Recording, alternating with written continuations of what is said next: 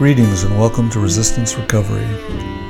Resistance Recovery is dedicated to the exploration of any and all topics related to recovery, spirituality, and culture. Join us as we interview thought leaders working at the edges of cultural transformation. My name is Piers Kanuka, and I'll be your host.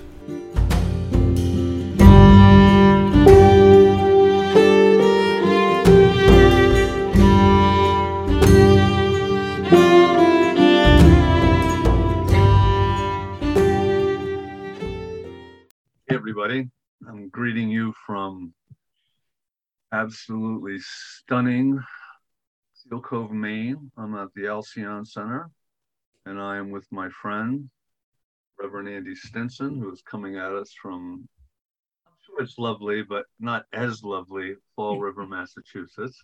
Indeed. We are here for book club number, I don't know what. But we're going to be talking about this rather remarkable book, The Religion of the Apostles, Orthodox Christianity in the First Century by Stephen DeYoung. And I should say, Andy turned me on to this, that, because it didn't have any name recognition for me, and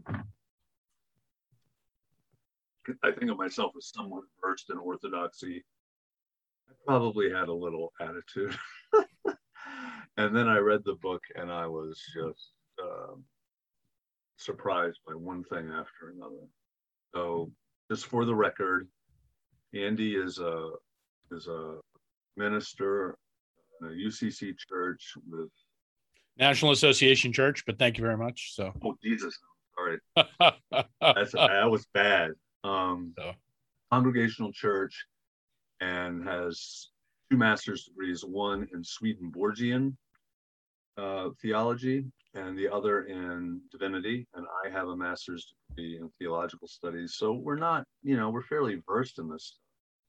So that I was so surprised that much really kind of blew me away.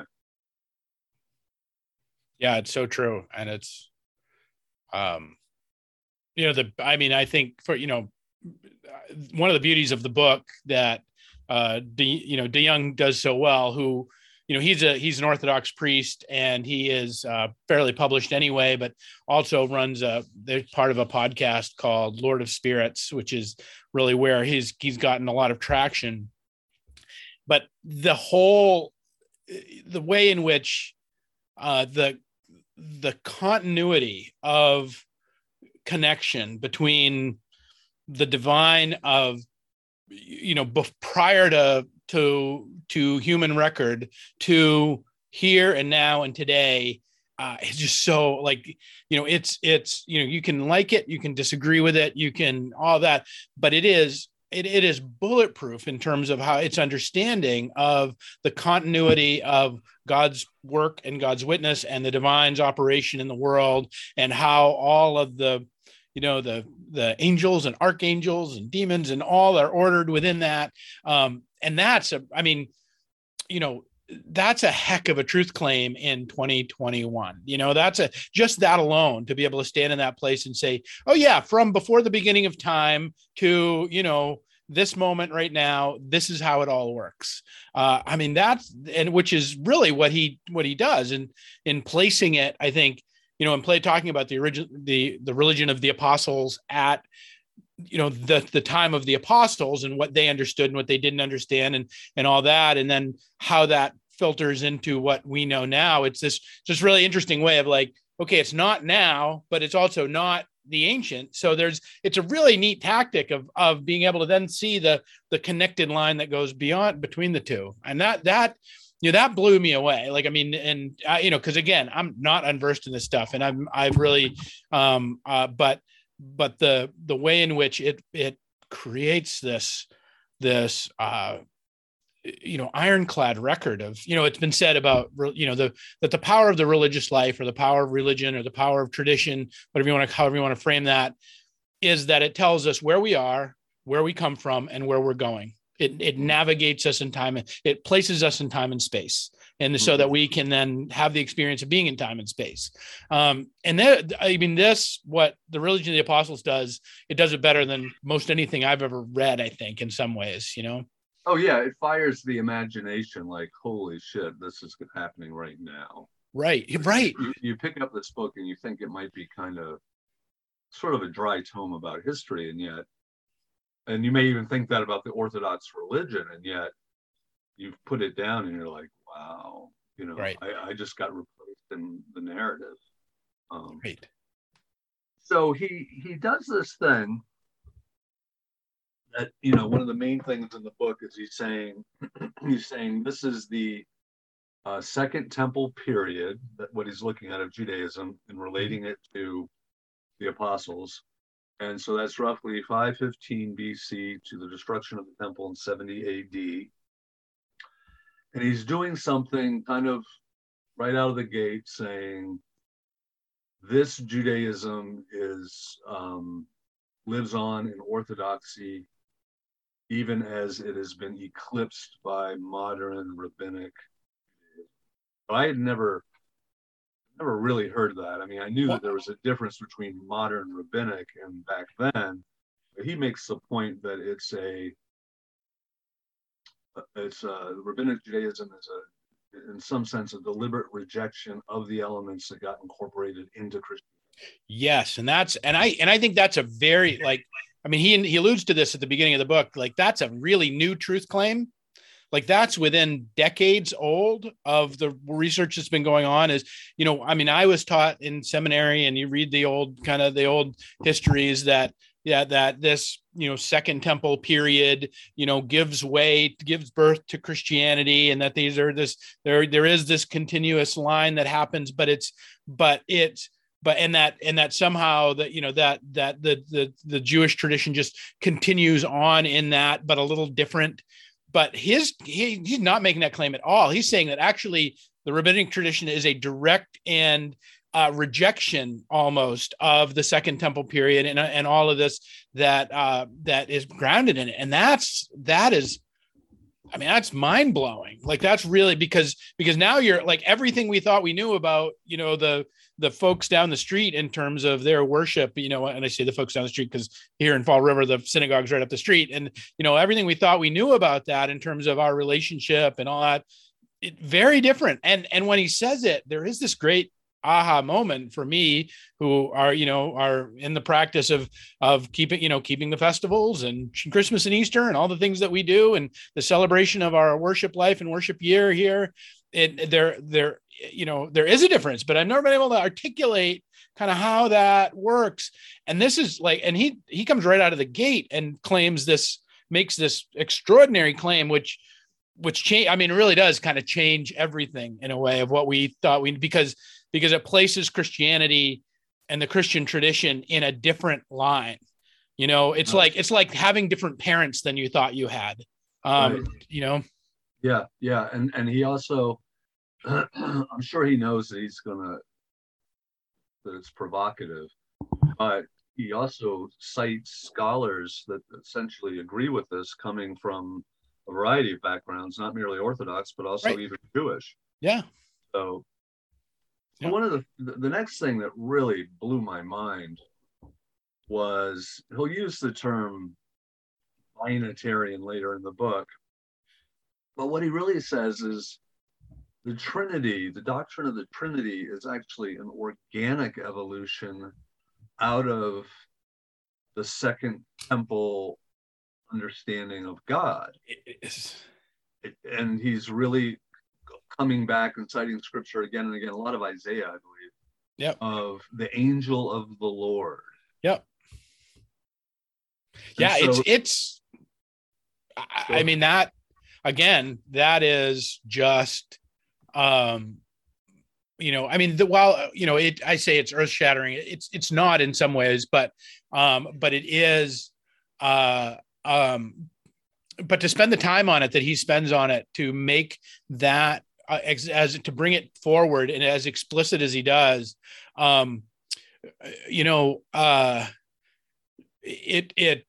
I mean, I'm doing a Bible study here in the book of James, and it almost makes me want to pivot a little bit how I'm coming at that Bible study because of this understanding of, no, they understood there was the movement of the Spirit. I mean, we have that at creation. We understood there is, Jehovah God, Yahweh. They understood there's this Spirit of the pillar of smoke by day and the pillar of fire by night. They understood these, and then they understood the engagement of the angel of the Lord, whether it's the oaks at Mamre or whether, I mean, there's this way where it's like, and that when he makes his case and like, well, of course there is, like, I mean, of course there is, I mean, it becomes obvious, but, we were so right. The Protestant tradition, right. And the Protestant tradition, it's like, I mean, one of the problems that I've always discovered over years of coming out of the Protestant tradition is that you're always the little brother that's trying to differentiate yourself from the family a little too hard.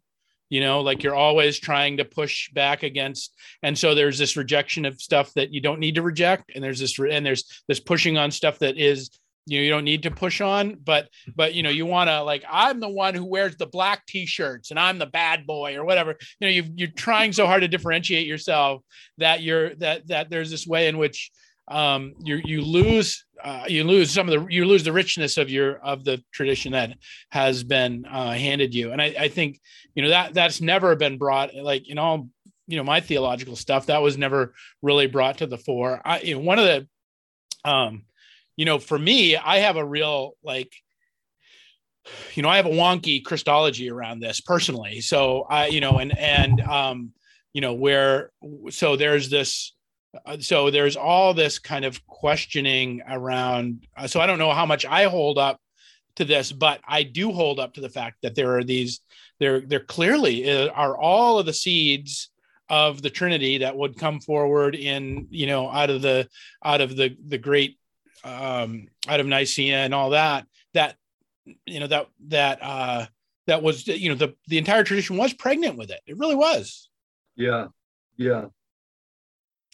Well, that's it. And so just to bring a little clarity to it, he's saying that this angel of the Lord is both distinct from God and identified with God in that very Trinitarian sense. So right. I'm on page 20 where he says, the first explicit reference to the word of the Lord in the scripture comes in Genesis 15:1. The word of Yahweh appeared to Abram in a vision, literally in a seeing in the Hebrew. Abram saw something or someone who told him to not be afraid because I am your shield. Abram understood the figure he encountered to be the Lord Yahweh and pointed out that he had no heir to inherit the blessings God had given him. The word then responded to Abram's difficulty with the promise of a son. And so you just see this in Kingdoms, in 1 Kingdoms or 1 Samuel 3:1, the situation was so dire that the word of Yahweh was rare. People did not see the word of the Lord. So there's this presencing and absencing of this being, the word, depending on fidelity of the right. And well, you have two things. One, I really appreciate in this, that conversation of that when that there and where he starts that by defining this idea of a body, of homoousis, which is what they come, later in Nicaea to call the three persons of the Trinity. When you say person, you mean homoousis. So there are in this whole definition of bodies that he gives to this, that I think changes. Gosh, it changes a lot of the Trinitarian stuff I encountered, in Protestant land, around, these three separate persons and and all the ways that this gets worked with in the Roman Church, with that the Protestant Church then becomes the inheritors of, but this Orthodox idea that no, there are just different and not, again, not to turn into modalism or different forms or different, but there are these expressions, there are these bodies, there are these ways in which the divine takes form and root and being in the world that are truly distinct and yet truly whole and yet truly and that and so defining that, going right back to the root of this, of the homeostasis kind of idea, that was super helpful for me, because it's like, oh, okay, I get that we're onto something, that, because that, again, like it goes right back to the very beginning of Genesis, right back to the beginning of this this part you read out of there. And the other thing that's related to that is, that second paragraph that you read, where they're talking about that the word of the Lord was rare, as indicated by the lack of visions, and that the way that and he does this again and again, the way he really does set up different ages of humanity in terms of, and this is a big part of my understanding, is that there are different ages, and I think, if we go to like some of our modern apologists, we can see this at work. Like you read Tolkien, or you read Lewis, or you read some of these guys that, they're kind of hearkening back to a magical age. And it's like, well, no. Like, I mean, or no, rather, yes and no.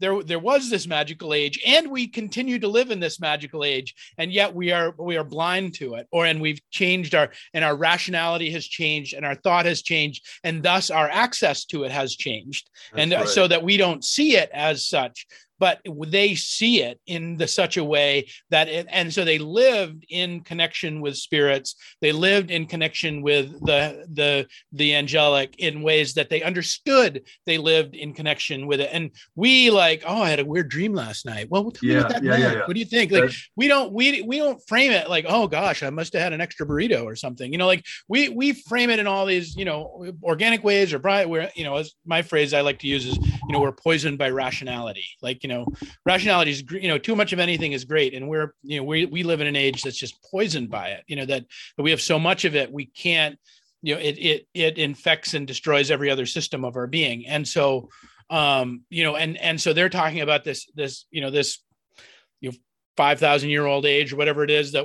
you're hearkening back to the point where when they finally get around to writing down, Genesis, and they're saying, oh yeah, no, they're right there.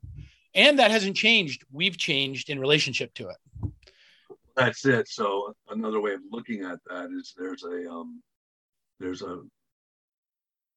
explicit spirituality from the get-go, in the sense that these experiences are meant to have these experiences as being made in the image of God. However, whether or not you have these experiences is a function of something you're doing or not doing. Right. And that's really, really quite wild. So another thing that he's very adamant about, and you see, before I read this book, I would have interpreted this almost in a really Greek kind of way. But he says, Yahweh has no need of anything that we have. Right. Or anything that we can do. So this is not like a pagan deity who is sort of implied lack in the deity that requires our sacrifice. Right. And is trying to imitate something that the pagan deity is trying to imitate is doing what they're doing, is trying to gain the influence that they're gaining, because they're kind of imitating Yahweh God. They're trying to get the children of earth to worship them versus to worship Yahweh. That it's not even that Yahweh has all the stuff, and they're just trying to steal some of the stuff they're trying to imitate what is going on. It's even deeper than that. Sorry to interrupt, but No, that is. I was thinking where I was going with it was stunning for me when he was saying, therefore, the sacrifice in the Second Temple period was to actually make the human worthy to be in the presence of the deity. Right. That was really just stunning to me. Right. That you do not want to be in the presence of this thing if you are not cleansed and prepared. Right. Exactly. That speaks very much to, we're at a point where I had wild dreams because I ate too much. We're not even right. We're not. First of all, they're not spiritual visions. They're the result of biology. They may be weird, but we're also making no correlation as to why this person has them and that person doesn't. Right. In fact, we may even pathologize a person who's happy. Yep, absolutely. And how, and what you get out of the gate from, you just interpret out of the gate and they say, and he says, numerous times, how dangerous that is in this world, how dangerous it is to be dealing with these principalities, to be dealing with these spirits, to be encountering these other entities that have, that know and want things from you and that are engaged in this, in your, it's the old phrase, you might not care about politics, but politics cares about you. It's like, well, these entities might, might not care about them. You might not believe in them, but they believe in you and they care about, and that, and then that kind of bleeds into the whole spiritual warfare idea, which is, which is there, which DeYoung is big on, but it's really much, I don't think he gets into as much here, but it sets up all that framework of how, how we're driving without the headlights on in so many different ways of the world, and the world as it is I think would be their contention. Yeah. And then when he starts getting into the discussion of evil, it's interesting because the periods of man, there was a period where Satan did have dominion over the world, but that is no longer the case. And now the only thing that Satan has dominion over is the realm of death. Right. And that was one of those moments. So therefore, Satan cannot be creative. Right. He can only be destructive. Right. Who said that? Like the only generativity that Satan has is death. And then there is a generativity in death, and the idea of that you can take something down to, but you can only, there's, it's fun to watch a building burn kind of thing, but that's it. Like, that's the only, right. Which you're right. Like that's huge. That's huge. It's totally huge. And it makes it's one of those points in the book where you're suddenly like, especially if you're kind of, I don't know, if you're traditional or if you're into conspiracy theory or any of these different avenues, or you're just sort of appalled at contemporary culture, you see that so much of it is indeed a culture of death. Right. Whether this is entertainment or war economy or sadomasochism or right. Yeah, absolutely. Yeah.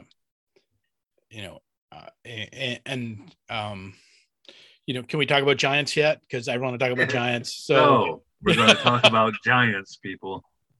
So, I think it's one of the best things out of, at least for me, they're reclaiming of the reality of giants, and that the importance of giants, that it's not just kind of this throwaway story in David and Goliath, but this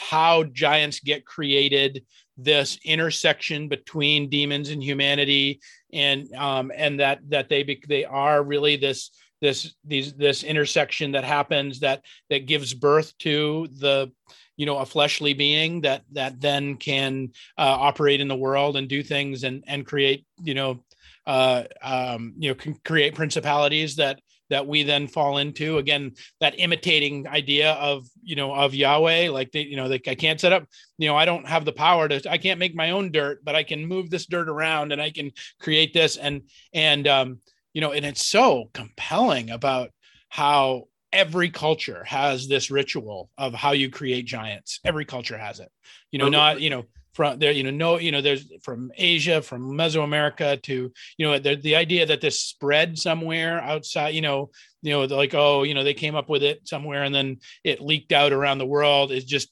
it's nearly impossible, as pervasive as, this ritual is, and all of that. And how that's really continues to be what we're boxing with today. We're continue to be boxing with these principalities that have been set up by these, by these entities, by these things, that.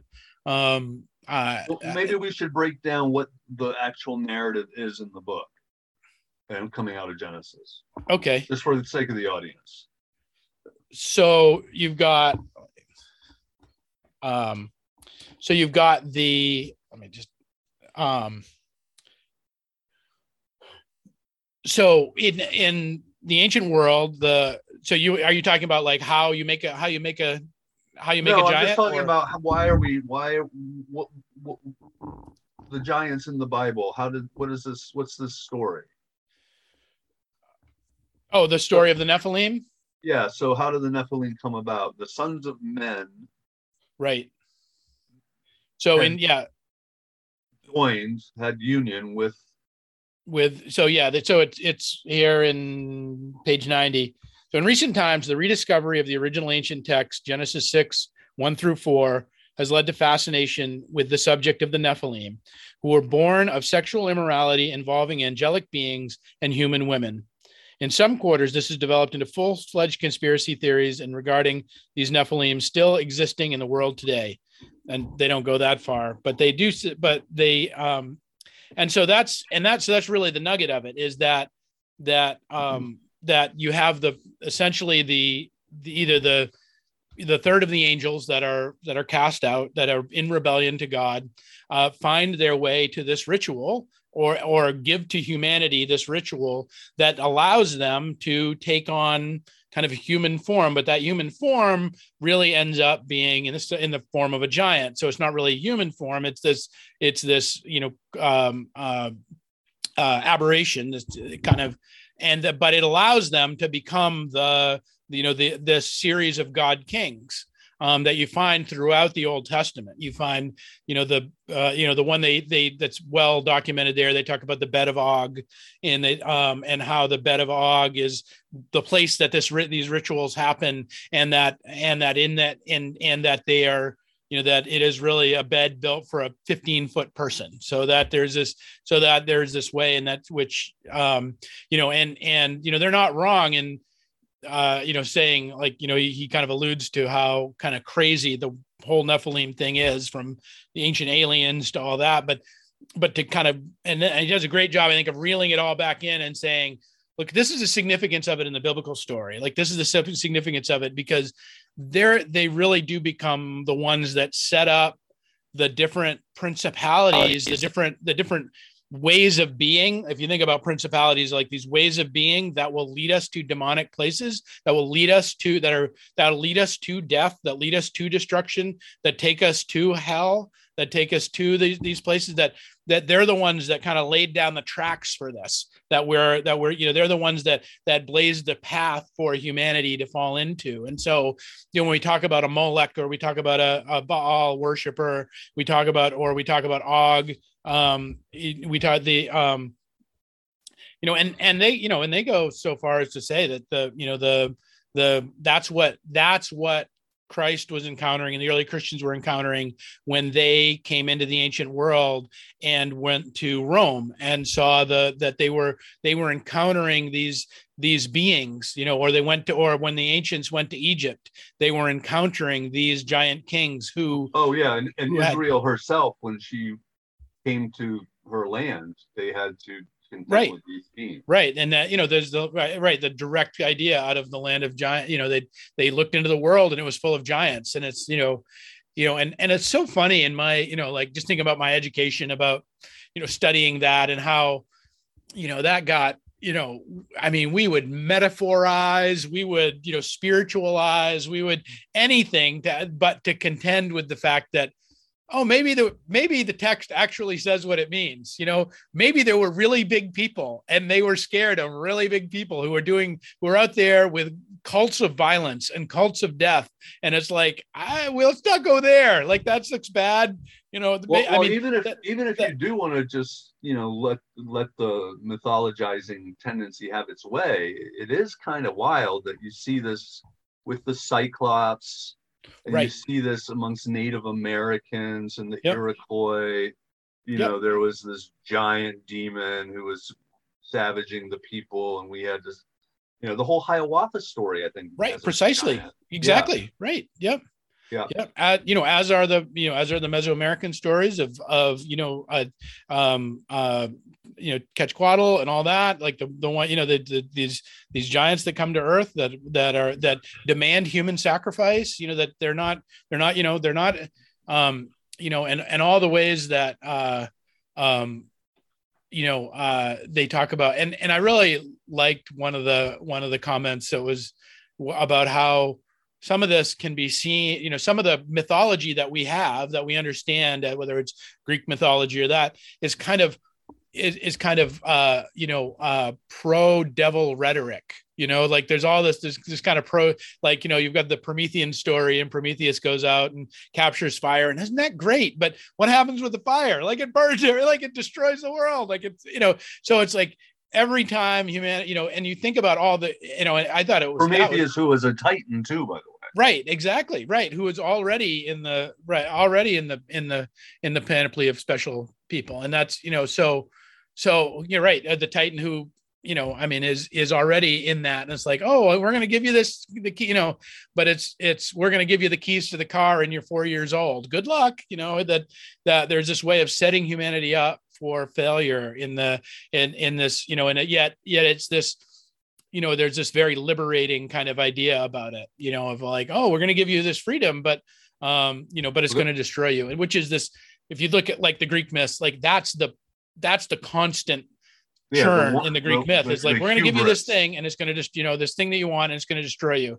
It's like, well, if that isn't pretty diabolical, I don't know what is, you know. And that's, but you see that, and so their claim is that these really were the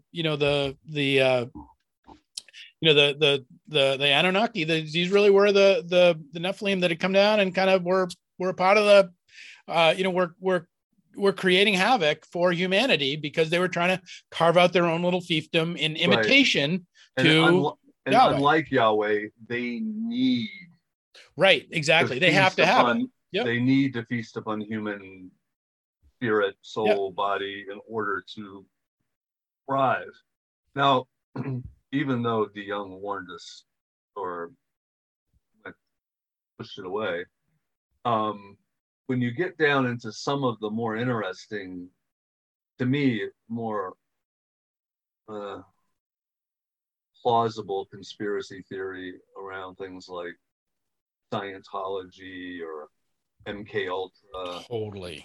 Yeah, that they are about, you know, that the famous ritual of out in the desert with L. Ron Hubbard. The only people there were humans, but they were trying to incarnate a demon. Right. So they were trying to bring otherworldly power into the human form.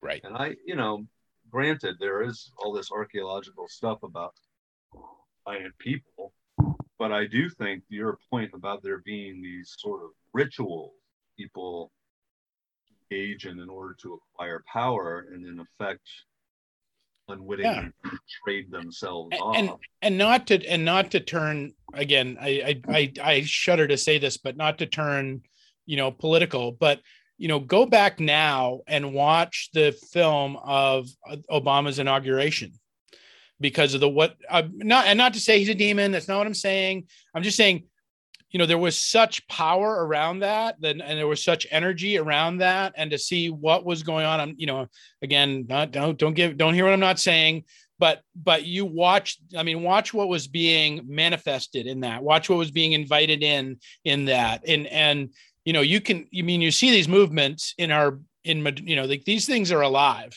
And there's something else at work in that.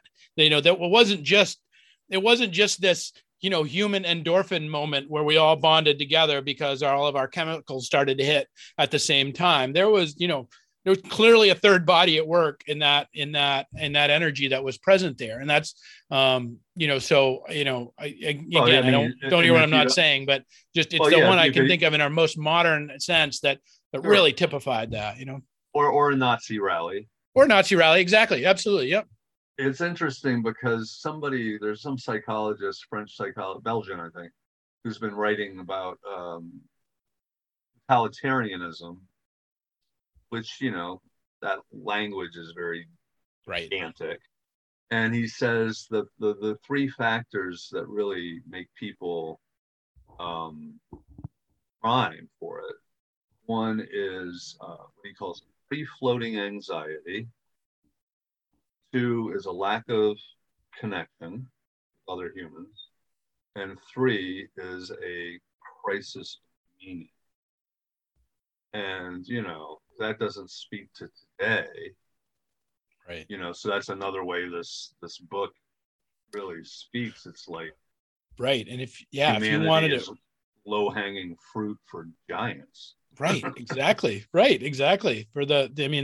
That's fertile soil for any principality to stick its flag right in the middle of it and say, yeah, you know, hey, take all that anxiety and turn it into love from me. Like, take all that, you know, all that and misdirection and go in this direction with me. Yeah. Like, you know, all of that is, you know, and that's, you know, and the thing is like, whether you look at the biblical text or you look at whatever, I mean, that's never Yahweh.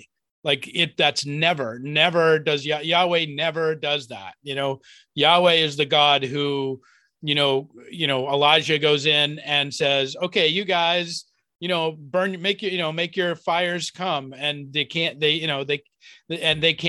anything turn fire. And then Yahweh shows up and they take his little bunch of sticks and they pour water all over it and it still burns into flame. Yahweh is the one that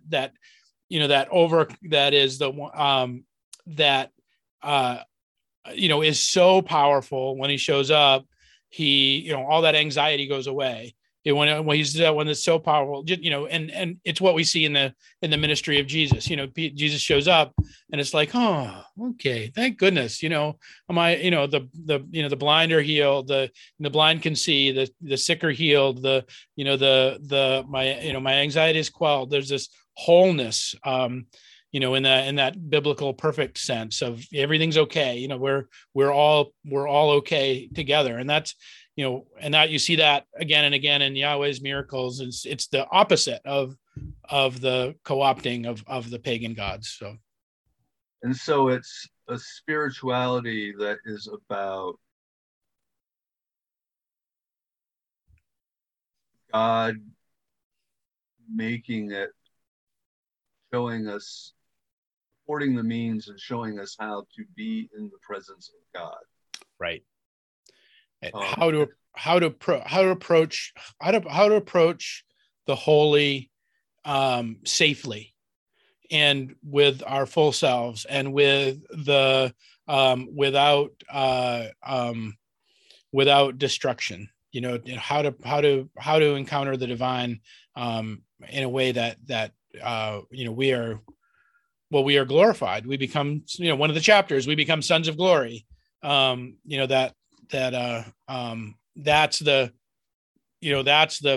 Yahweh's move. That's the divine's move, is that, and that the holy is a dangerous thing to approach, which I really appreciated out of this, that I think you see that with people that encounter the holy, and it rocks their world. And without a tradition or a formation or a container, it can be hard to contend with. I mean, yeah, you don't know how to work with it, and it can quickly be usurped. I think we've lived through that. I have. So in a Protestant sense, we're still retaining this strong sense of God's initiative, that none of this is going to happen without the divine making the first move towards us. Right. But in a kind of less than, not particularly Protestant way, it's also saying, and if your response to that requires something of you. Right. Which I really, really, really dug. Yeah. And it's very much kindred to my Swedenborgian background. I mean, that's, Swedenborg lays out that, this idea that there's God's part and there's our part, and that the reality, if we look behind the scenes, and this is why I can still call myself a Protestant, is that our part is really an illusion of our own agency, that God kind of gives us this, what Swedenborg says is this idea, we act as if we have a self, as if we are separate from the divine, as if we're not a part of creation. But it's what allows us to come into relationship with God, is the fact that we do operate under this very convincing illusion. That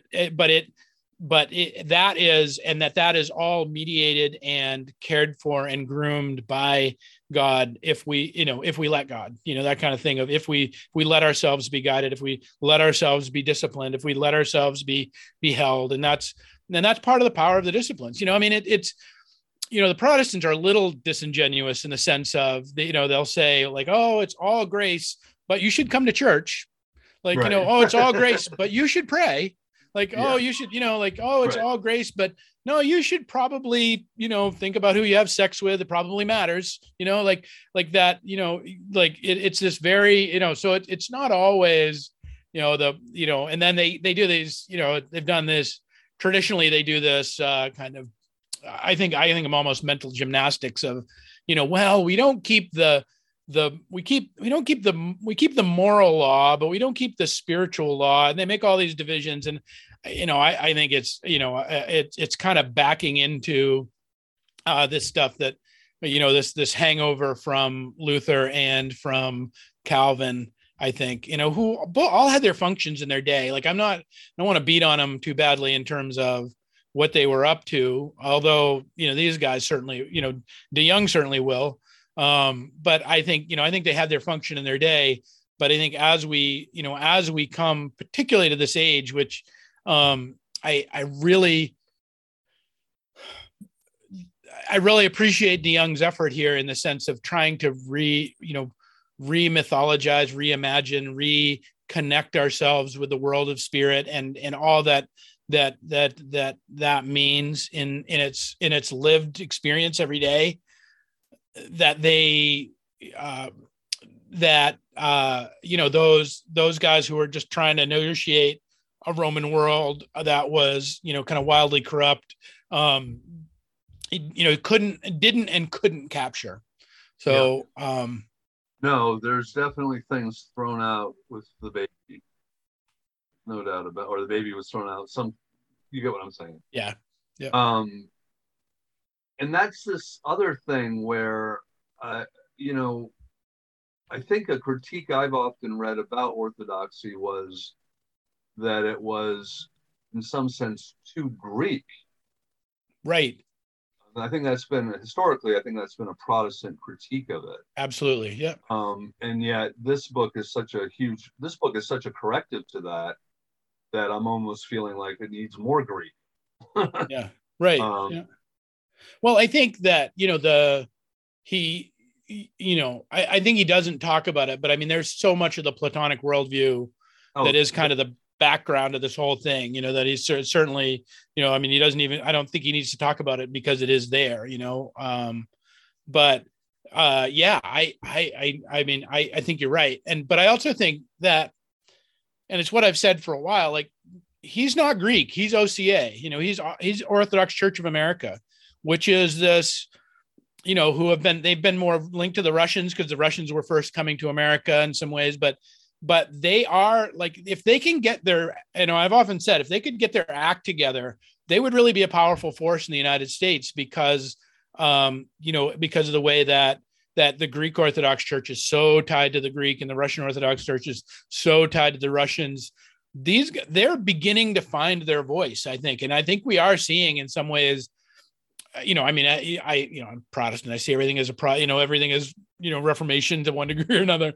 But I do see the OCA kind of arrival as this really speaking to America in the 21st century, whether, and you look at the death to the world guys out on the West Coast they certainly, it's not that they don't draw from the Orthodox, from their folks around them, but man, so I think there's a freedom in here about like being a little unplugged from the Greek and being a little unplugged from the Russian and being a little, able to be American in a way that they can have this conversation. And it's one of the things I found, I find it really compelling because it's not, I don't have to, learn Greek declensions for, the Psalms or something. So no, that's right. And then I was thinking about people like you and me too, in relation to this book. So, you have your interest in Swedenborg, and I have my interest in anthroposophy and Rudolf Steiner, and yet we're both cradle Protestant. The Protestant things I identify in myself that's almost like culturally Protestant, can't get past it really, is this keeping my own counsel, my own relationship with God having a primacy. And of course, if you go too far down that road, you really start jettisoning tradition. Sure. But by the same token, the thing I dislike about the Protestant is that it really kind of shoes the reality of demons and angels and spiritual beings and the veracity of visions and dreams and all this sort of stuff. And I think that's part of the reason why I am drawn to anthroposophy or Jung, and probably you with Swedenborg. Absolutely right. But the interesting thing too, though, is, and I've thought about this a bunch, is that the newest true incarnation of a Protestant movement that has made any headway at all is, the Pentecostal movement, which started in 1906. So it's just 100 years old, 110 years old or so, but is on wildfire, both, here and all over the world. And boy, if there was going to be a corrective to the over rationalization of the Protestant movement, that would be it. Like, I mean, that would be it. And it's so, I'm struck by, and I like, who am I to say like, oh, this is a legitimate, this is a legitimate expression, or this isn't a legitimate expression or something like that. I think, we all got to drive the car we want to drive in this thing, but I do feel like, they've brought onto the scene a part of this conversation, front row center, angels and demons, spiritual warfare. I mean, that's their language. That's what they talk about all the time. So I have colleagues up the street, here that I like, and that we do ministry events together, and that's their word. That is they're steeped in that Pentecostal idea. So, I don't think the Lord, maybe we've given up on us, but the Lord hasn't given up on us, kind of thing, that there's still these ways of where, but, for me, what makes me really the kind of hold on to my Protestantism, and I don't just want to go, run off and grow a beard and, wave a censer around, is that there, the two things of, one from Congregationalism and Robinson, who says, when he sends the pilgrims off to the New World, and he can't go with them, he's too old, but he gives them one final sermon. And in his final sermon, he says, I am convinced there is yet more light to be revealed from the word of God. And that notion that every generation we're looking to the new light that is being revealed in the word of God, and that we're not, we're not looking backwards, but not to say we're uninformed by the past, but we're looking for this revelation that's coming to us each generation.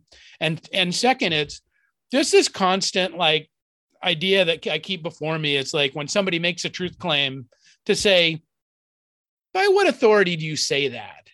Do you do it because you have a tall hat, or because you have a long beard? By what authority are you making that truth claim? And I have no, like, I mean, some of my favorite reading is some of the Orthodox saints and stuff like that, and some of the patristic fathers and all those guys. But I'm never going to let go of that lens of like, how is it that you, like, what's your street cred to be able to make those truth claims, and not just because you have a tall hat or or a funny stick, like by what authority is this coming to me? And so that's really why I hold on to my and I will continue to hold on to my Protestantism. But it's what's funny is this book has made us have that conversation. You know what I mean? Like, I think, it came up and we didn't plan talking about this, but it makes well, why am I doing what I'm doing? Or why am I holding on to what I'm holding on to? Which is always a great sign when you crash into something that's true, that always has to happen when you crash into some logos. And, I'm really indebted to DeYoung for his work in it. Well, I'm kind of on the other side of the fence where I'm asking myself, why aren't I growing right. the beard? Yeah, right. Which is a great question too. It's not, yeah. Yeah, so the thing of it is that's by whose authority? And the tradition will step into the void and try to answer that, both in Catholicism and the Orthodox, and to a lesser degree even the Anglican tradition. But when I'm mucking around in my world of recovery,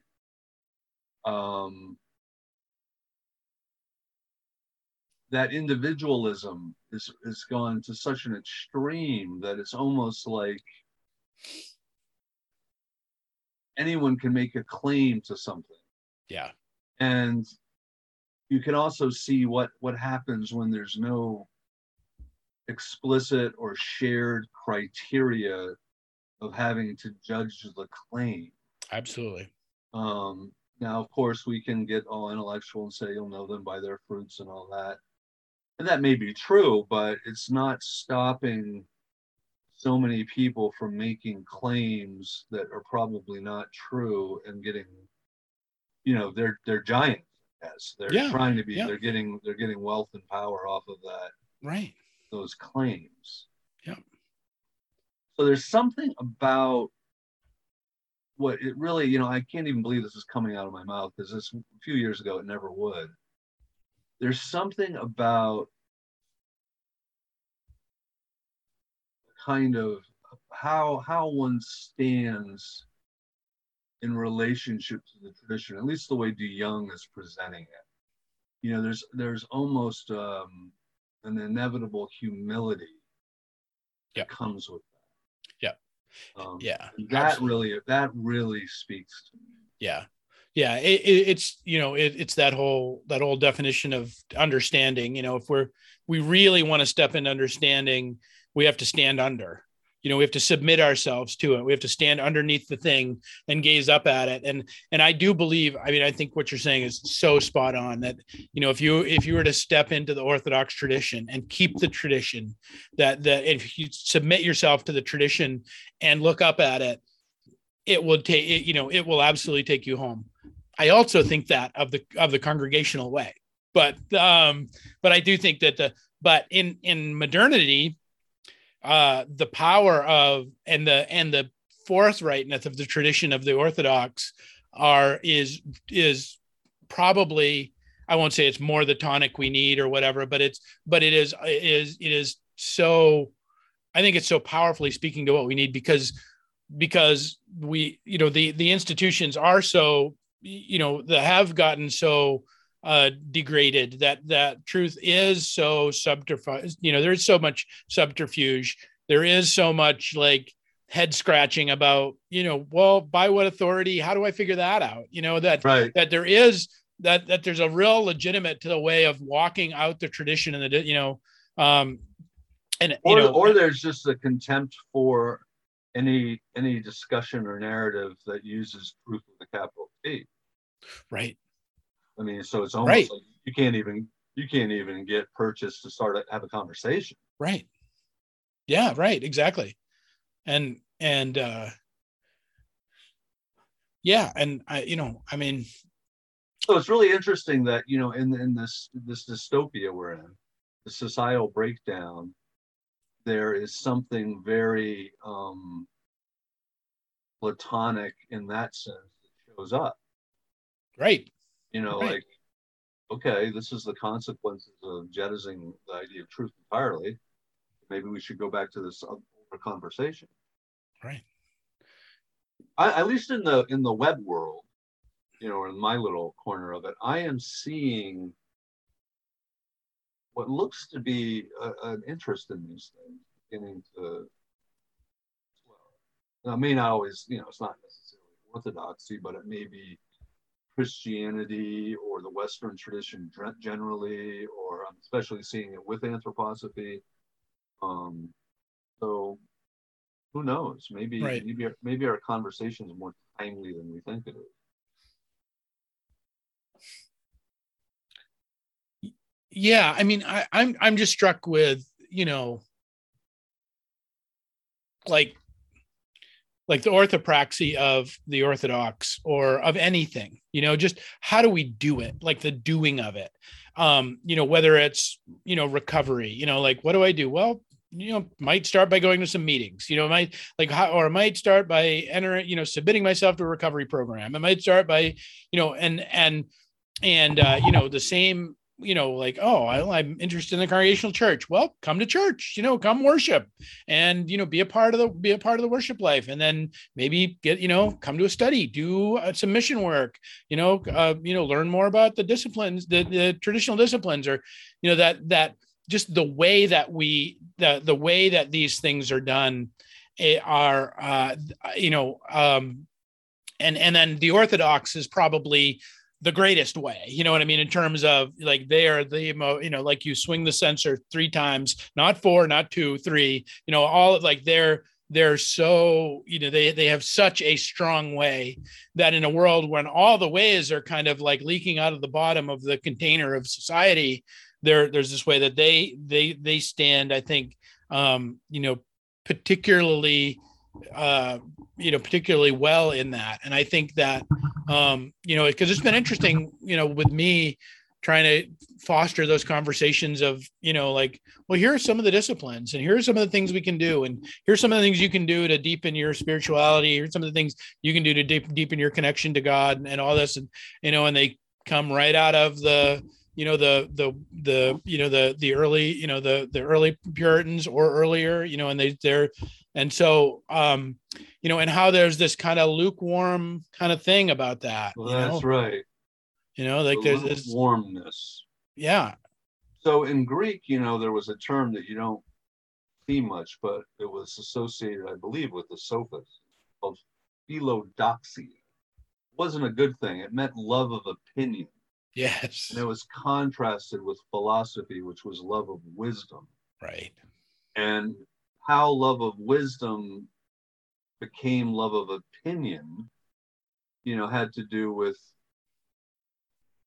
a couple things, but one was one's relationship to the idea of truth, aletheia, something that's disclosed and revealed. And the sophist, Gorgias or somebody said, he was a total postmodern English professor.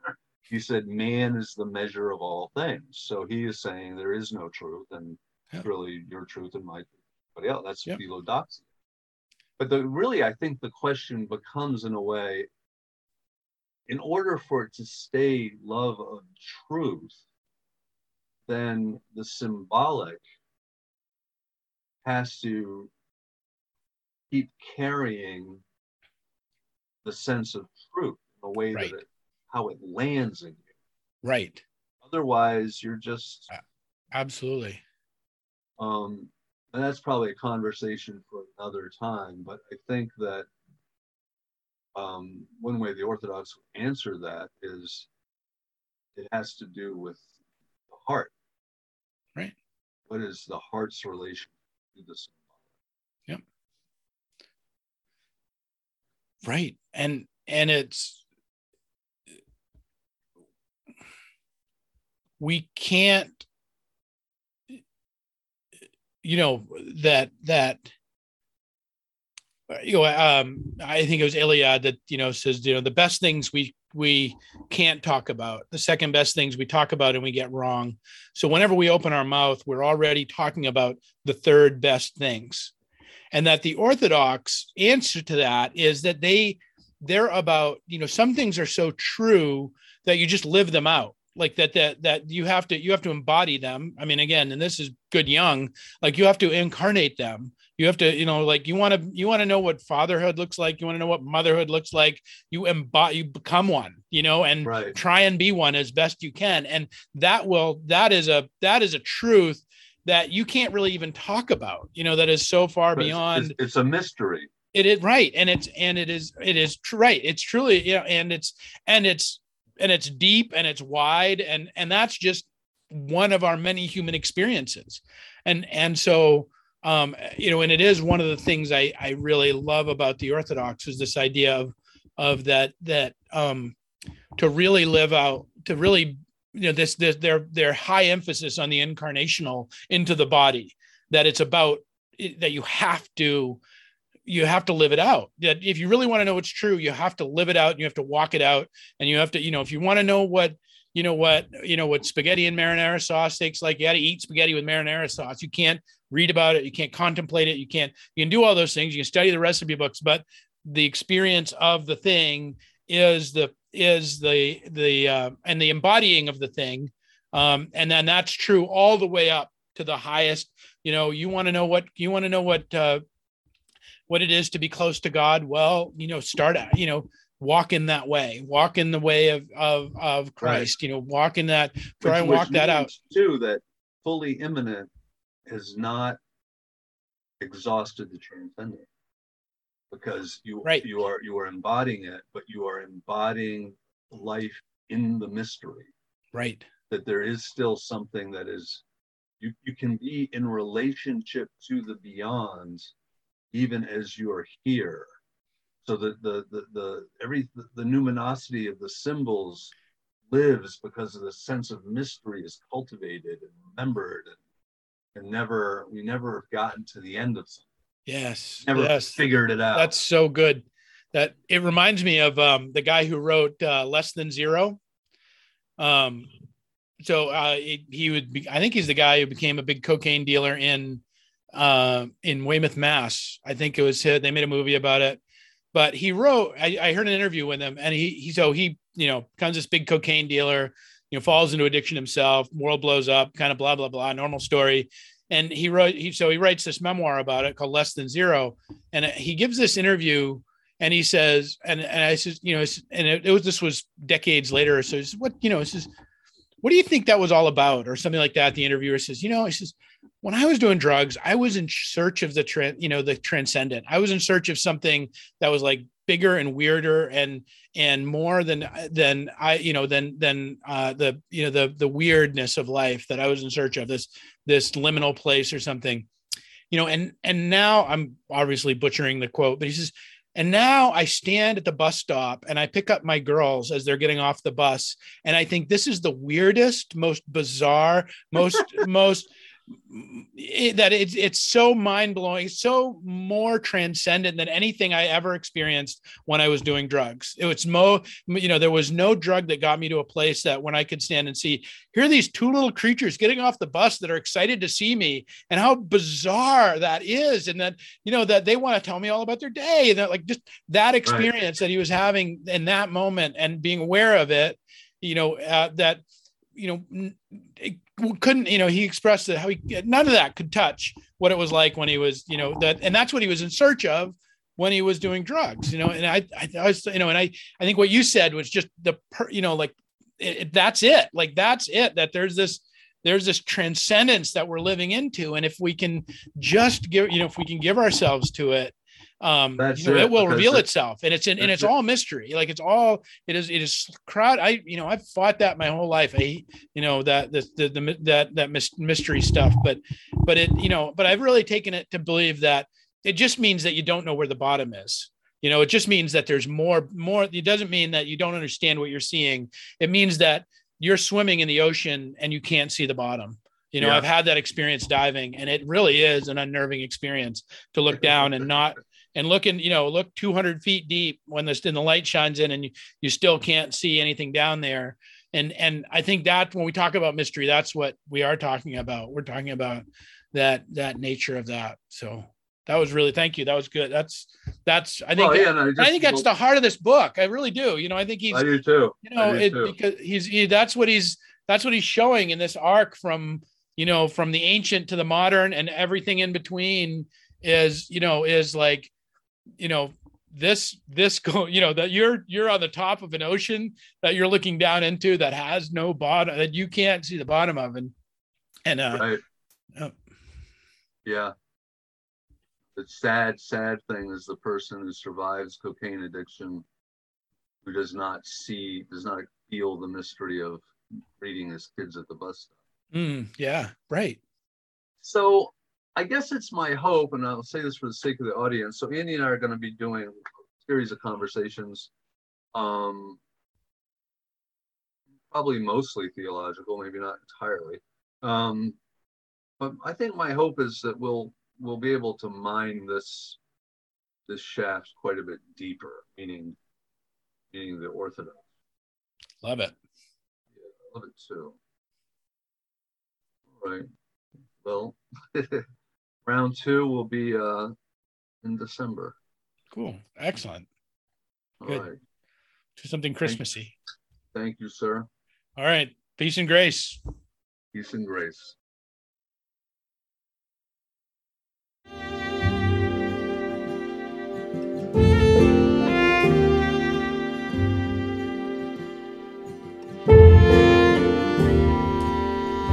Thank you for joining us.